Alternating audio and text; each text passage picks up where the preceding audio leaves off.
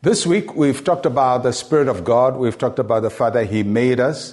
He lives inside of us. He lifts up a standard against the enemy. And today, we're looking at the fact that the Spirit of God also anoints us. Isaiah chapter 61, verse 1. The Spirit of the Lord God is upon me, because He has anointed me to preach good tidings to the poor. He has sent me to heal the brokenhearted, to proclaim liberty to the captives, and the opening of the prison to those who are bound.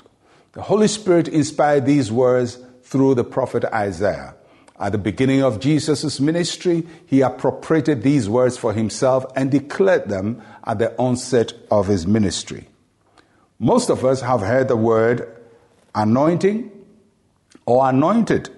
It is a word we usually apply to preachers or people called into full-time Christian ministry and Christian service.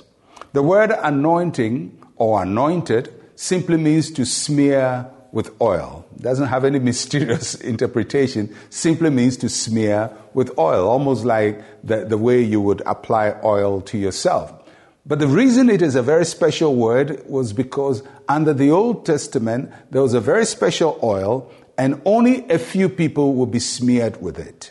And those people who get smeared with that oil will be deemed to have been chosen by God to do something special for Him. And three categories of people qualified to be anointed with that oil. The first was the priest, so they could do their job in the tabernacle and in the temple. The second was when a new king was ordained, he was anointed to stand in his office as a king. And the third is some of the prophets were anointed to operate as prophets. So the general public or the general populace were not anointed. Only a few people were anointed. That changes in the New Testament. In the New Testament, the anointing of God or the Spirit of God falls upon all flesh. So the anointing in the Old Testament is very different from the anointing in the New Testament. In the Old Testament, they applied oil. In the New Testament, we don't necessarily have to apply oil, but the Spirit of God comes to live in the life of every believer and empowers them to do the works of God. So, whereas in the Old Testament, only a few people are anointed, in the New Testament, every believer is anointed because the Holy Spirit lives in them and empowers them to do the work of God. The oil is no longer physical. The oil is now spiritual. We may do a ceremony and apply physical oil, but the reality in the New Testament is the Holy Spirit and not just oil. The Holy Spirit has set apart every believer, every child of God, to do the works of Christ. And so if you are a believer and Christ lives inside of you, you are anointed by the Holy Spirit. You have the power. Jesus actually said you will walk upon serpents and scorpions. Jesus said you will lay hands on the sick and they shall recover. Jesus said you will cast out devils. And that is not to a special group of people. That is for every believer because you are anointed of God.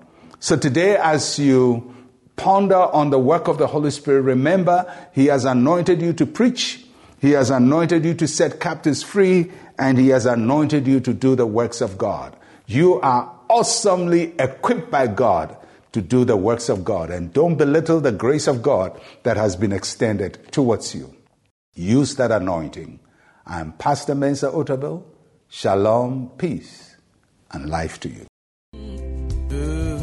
We are about to enter a very important season on our church's calendar.